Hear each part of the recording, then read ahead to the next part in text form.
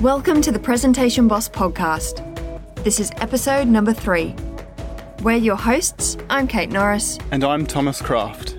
Whether you're pitching your business, speaking at a work meeting, or on the stage, we're here to help you present with clarity and confidence.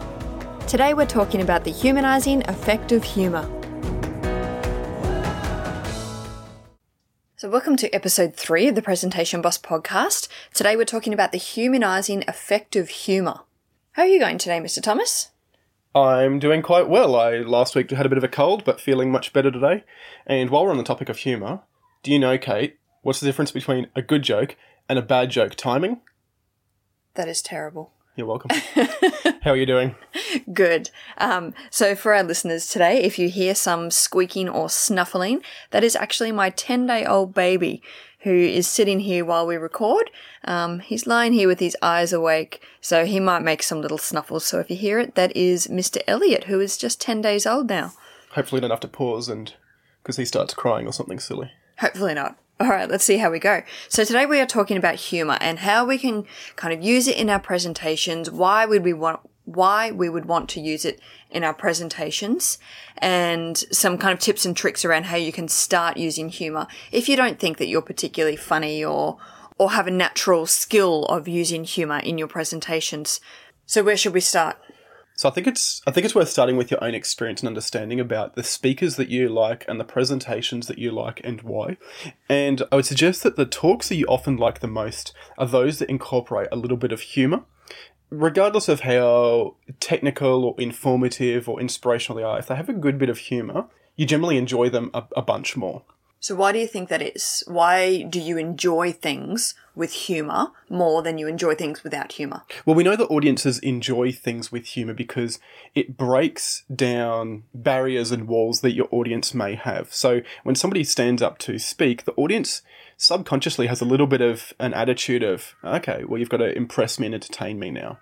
And so by having humour in there where your audience starts to laugh, well, then they start to like you. It breaks down that wall and it sort of collapses the divide between speaker and audience. Now we're having a bit of a conversation and we can actually enjoy ourselves. If you think about everything that you enjoy in life, be that, I don't know, listening to speaking or your activities and hobbies or work, there's nothing that we don't enjoy more when it's entertaining. We enjoy everything more the more entertaining it is. So I don't believe there's ever an argument for this is a technical presentation or an informative presentation, therefore it doesn't have facility for humour. Because what you're trying to do is communicate a message so that the more the audience is alert and listening to you and likes you, the more effective you're going to be in communicating that message to them. Yeah, for sure. And this is something that we talk about a lot, is that when you are presenting or speaking, whether it be, on the main stage doing a keynote or just in a meeting at work, if you're speaking, you have a bit of an obligation to entertain. If you didn't have that obligation, then you could just send out, a document with whatever information that you're delivering. But when you're speaking, you have an opportunity and obligation to make it a little bit enjoyable for your audience. That's something we both say, is that you have the obligation to at least try to entertain your audience in some way. Yeah, absolutely. And I have come from a corporate background, a very numbers-based environment in finance. And there are definitely people who are able to incorporate humour and a little bit of interest in any of the information that they're delivering. And then there's people who treat it so seriously and like you're not allowed to joke about budgets or forecasts or... We're not here to have fun, we're here to have a serious time type of people. But the thing is, you're not dealing with computers. You're dealing with people. When you're talking about budgets, forecasts, all of that, sure, you might use a computer to put it together, but you're still communicating that information to humans. And I don't care how technically brilliant you are, you're still a person and you still have a sense of humour that can be appealed to. And like you said, name something that you find less enjoyable when it's more entertaining. Yeah. I don't think it exists. I think the why of humour is quite evident. It makes things more enjoyable, your audience will be more receptive to your message, and it helps you connect so much better with your audience. So Kate, you hinted at it a little bit. What's your view on how to do humour? So my view on humour is that humour is about giving to your audience. And this is the distinct difference between people who think they're funny and people who are funny. The people who are funny, they use humour in a very giving kind of way. They want to make their audience enjoy what they're saying and enjoy what they're hearing. So it comes from a place of giving. Want to make your audience feel good. Yeah, exactly. And then there's the people that kind of have cringy humour that you're not comfortable with, and you just recognise them as not necessarily funny people. Now, these are the people who view humour as something for themselves. So they're trying to make an audience laugh so that the audience likes them, so that the audience thinks that they're really funny. It's quite a selfish view on humour, because it's not about yourself being funny. And in fact, oftentimes it's actually quite the opposite. It's not about you being great. It's actually a lot of like self-deprecating humour we know works when you kind of make yourself a little bit vulnerable and tease yourself. Yeah, and I think there's an interesting distinction to make here when we talk about self-deprecating humour. So when I stand up to speak about PowerPoint, say, as I do, I will make jokes about being tall. I'll make jokes about my dating life. I'll make jokes about being incompetent at some skill, like maybe driving. But I'll never make jokes about my incompetence at what I'm presenting, about PowerPoint or speaking, right? Because that's just casting doubt in the audience's mind around my credibility and speaking on that topic. So whenever you're making humour, make humour about yourself, but not about your expertise in the field on which you're talking at the moment. Yeah, absolutely. And this is something that I used to see occasionally, is that people would try and joke about how terrible they were at their job. And it's like, that's not actually a funny joke. That's not helping. That's not helping. You need to make jokes at your own expense about something completely unrelated to your expertise and competence. So let's talk about the appropriateness of humour and when you use different types of humour, because if we're talking about in a work meeting or, with your friends or, at a dinner party, there's going to be very different types of humour that you actually use. Yeah, for sure. And again, this comes back to that same thing that we were talking about and you're going to hear us talk about over and over and over, is audience focus, is really knowing who is in your audience. Because what I can joke about on stage doing stand-up is absolutely not what I can joke about. Yeah, because you've just recently done a whole bunch of stand-up. So, Kate, what you said for a number of years you wanted to do stand-up, and last year just did it. Yeah. Yeah, I've been saying that I've wanted to do stand-up for probably literally 20 years. Oh, wow. So I finally made the dive into doing a bit of stand-up last year and a whole bunch of research on how humour works. Yeah, and so I think this is worth touching on because your stand-up set was quite individual. Do you want to speak about that for a moment? Yeah, so I believe that whatever is going on for you at the time is a great thing to joke about. So the last stand-up that I did, I was quite heavily pregnant. I think I was 36 weeks pregnant when I entered the Melbourne International Comedy Festival amateur comedy competition. That is a mouthful. And I was really heavily pregnant. So all of my jokes were about being pregnant and about that kind of self-deprecating, what was going on for me at the time, humour. Previous to that, I didn't make pregnant jokes because I wasn't pregnant. It's a lot like I will make jokes about being a tall guy or even being like a white male, but I wouldn't make jokes about different body types or shapes or what have you. Yeah. Because that's just offensive at that point. Like you stay in your own lane. Stay in your lane, yeah. I love that term. And we saw that, I mean, even in stand-up or in other places, you see, like there was the girl on stage who was Indian, I believe, from the subcontinent, making endless jokes about being a taxi driver, which is funny from her. It will be offensive. Highly offensive from you or I. Yeah. So she stayed in her lane beautifully. Yes.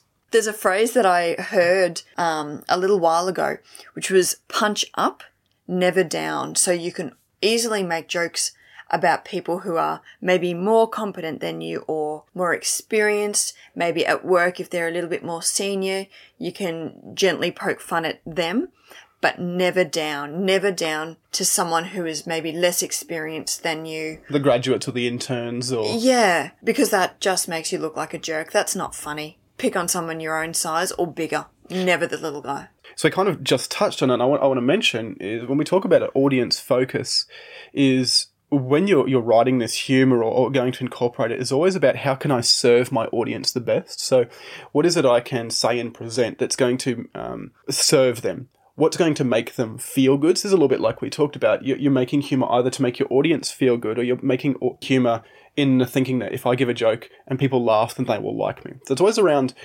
how can I best serve my audience? Yeah. So it's not only about staying in your own lane for appropriateness, but also considering quite heavily your audience.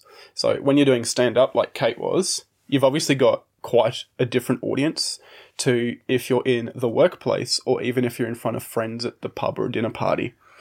And so when we talk about putting together a presentation, there's always the question about knowing who your audience is before you speak to them. And so when you know who your audience is, you can start to tailor your humour, because obviously different audiences are going to receive humour quite differently.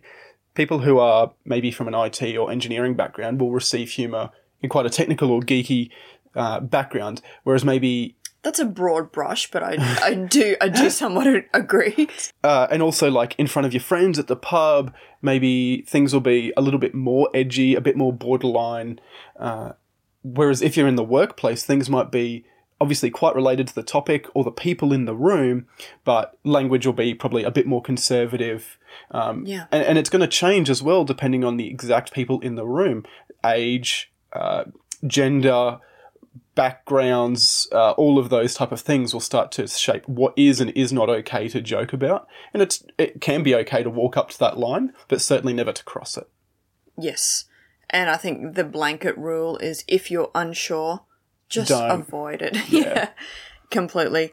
You can't unsay things. Trust me on that one. So I've noticed, Kate, that Elliot is rather quiet, very asleep. He is. He's being really good. It's nice he's fallen asleep. We should bring him into the recording studio more often. We'll hear his expertise on talking in a few months when he starts, right? Yeah. All right, Kate, I'm interested in putting humour into my presentation, but I don't think I'm a funny person. And maybe some of our audience will sympathise with that. How do we start? Right. Well, like I said, come from a bit of a technical background. And again, using a very broad brush, accountants and finance people are not your stereotypically funny people. Not to mention you're married to an engineer, right?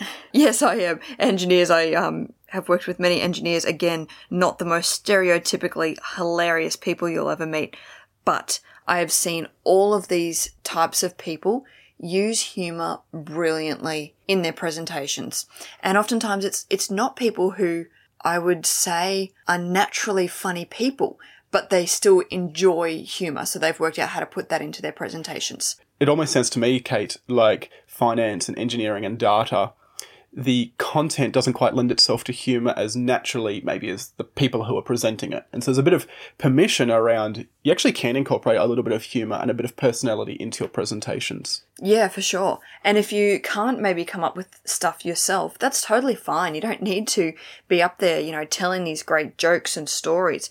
But what you can do is use other people's stuff. Yeah.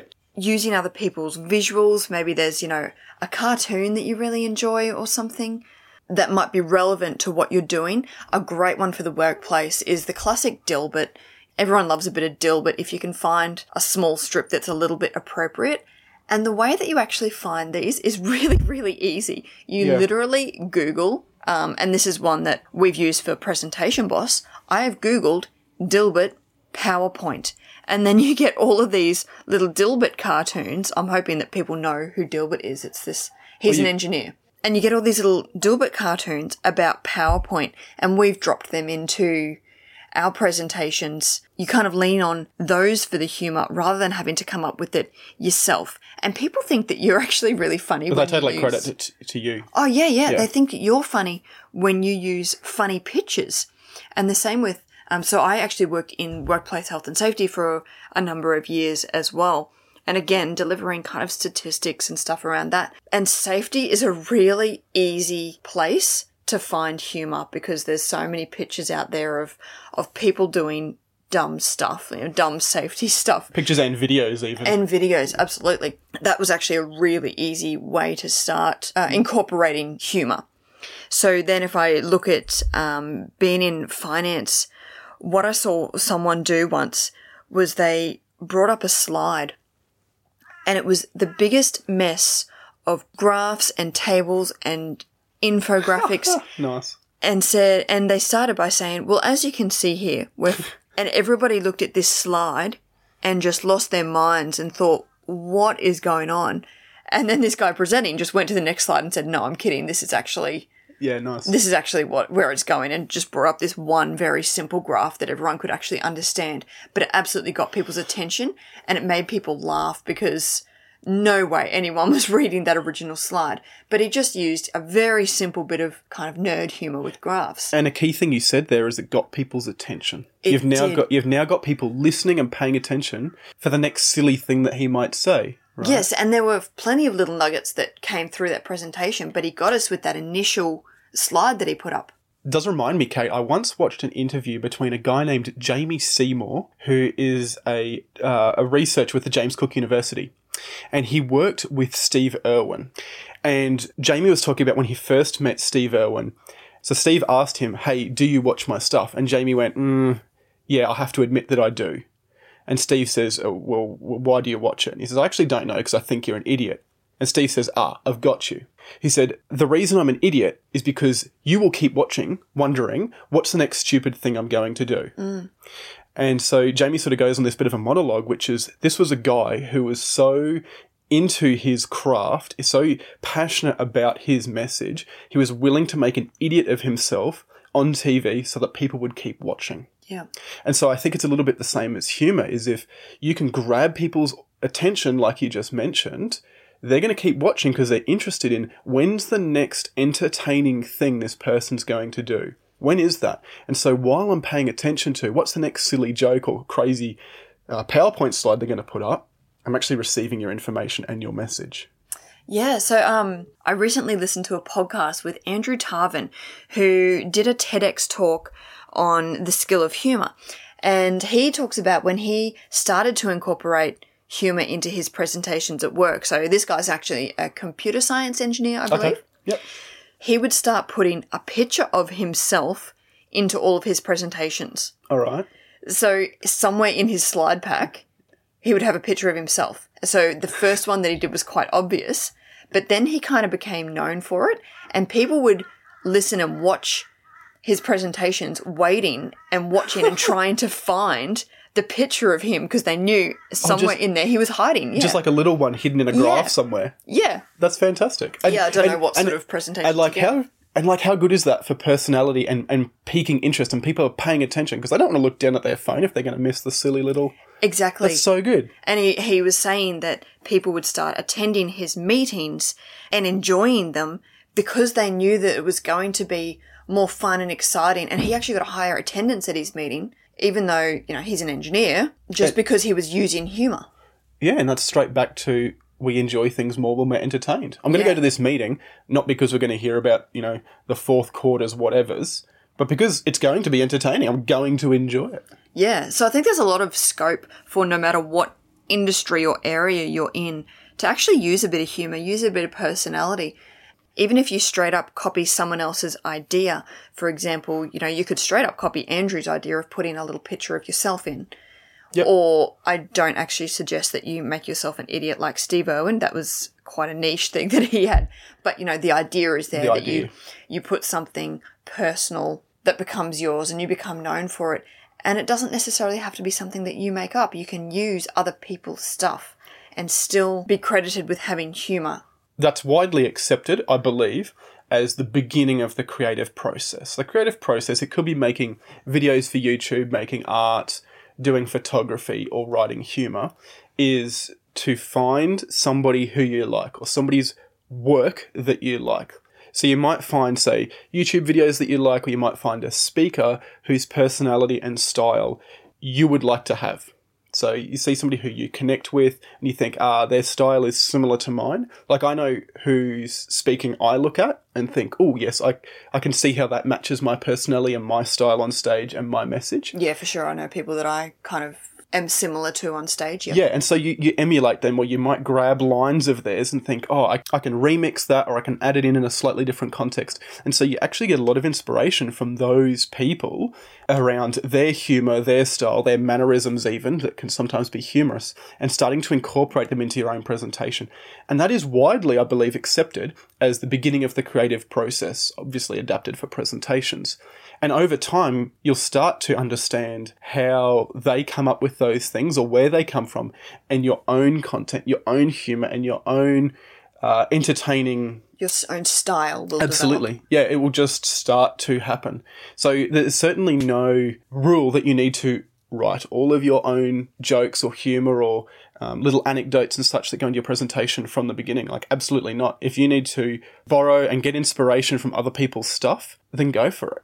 I think there's actually an element of honesty goes with this. If you're presenting, there's a good chance nobody will have seen where that stuff originally came from. But if they ask, I would always be honest, be like, oh, that's a line I stole from X, Y, or Z. I think we also know that there's nothing original either. So, the fact that you borrow stuff from other people could have been, they've borrowed it from someone else. It's been remixed a bunch of times. Yeah. Yeah. In a technical field, one of the ways to find humour about that field is, again, literally Google jokes about engineers. There's hundreds. Yeah. Jokes about accounting, jokes about IT. There's so much, and you might find a little quote, or as I mentioned earlier, a cartoon, and you can just kind of throw that in, and it just breaks up that potentially dry information and makes it interesting and engaging and just lightens it a whole lot. And don't forget, there's also like endless Instagram accounts and Facebook pages and such that just post jokes daily, or you can give them a follow and grab stuff that you like and just save it or make a note of it. Absolutely. And I think it doesn't make your material any less serious or any less credible at all. No, it's just about that audience focus. How can I best serve this audience? We talked about having an obligation to entertain them a little bit. And when you're entertaining an audience, they enjoy the meeting or the presentation more, which means they're more receptive to your message and they actually like you more. So there's a lot of benefits to making an attempt to put humour into your presentations. Yes. And I think it shows a level of confidence within yourself. Yeah. And comfort, I think. Yeah, because I certainly know I've worked with people in the past who are technically brilliant at what they do, but they seem to be so afraid of being human, of being able to enjoy their work, or of maybe looking silly or whimsical when they actually take their job quite seriously. Yeah. Whereas I've worked with people who are, again, very technically competent, but enjoys their work and has some humour. They're approachable, and I want to go to them because they're more human to me. Yeah. Okay, so that's been the humanising effect of humour, episode 3. Do you have any final thoughts, Kate? Yeah, I am actually going to recommend that people go and watch one of my favourite TEDx talks, which is the one that I mentioned earlier by Andrew Tarvin, Tarvin, and it is called The Skill of Humour. And, of course, we will include a link to it in the show notes as well. Yep. How about yourself? Any final thoughts on humour? Yeah, final thought from me is humour, like any other skill, is to get going and then get good. It's kind of accepted that one of the worst things you can do when presenting is to tell a joke that completely falls flat. It just misses the mark, which is fine. You just keep going. It's actually not a big deal, yeah. No, it's not. If it falls flat, keep going. Don't worry about it. Because when you tell a joke and it falls flat, well, that's now the worst thing that's ever going to happen to you in public speaking of any sort, generally. So, it's all uphill from there. So, with humour, give it a go, try some stuff, and you will get good over time. Thanks for listening to today's show. We'd love for you to leave us a review on iTunes. If you'd like to know more, check out presentationboss.com.au/podcast, where you'll find the show notes for today with links to everything we've discussed. Want to get in touch? Send us an email at podcast@presentationboss.com.au. We're always happy to hear your thoughts or take suggestions for future episodes. Most importantly, we rely on you to share the information in this podcast. If you found value in today's episode, please recommend us to a friend. Have a great week. Oh, so Kate, I recently just got all of my old watches and I stitched them all together and made one big belt out of them. It's a waste of time.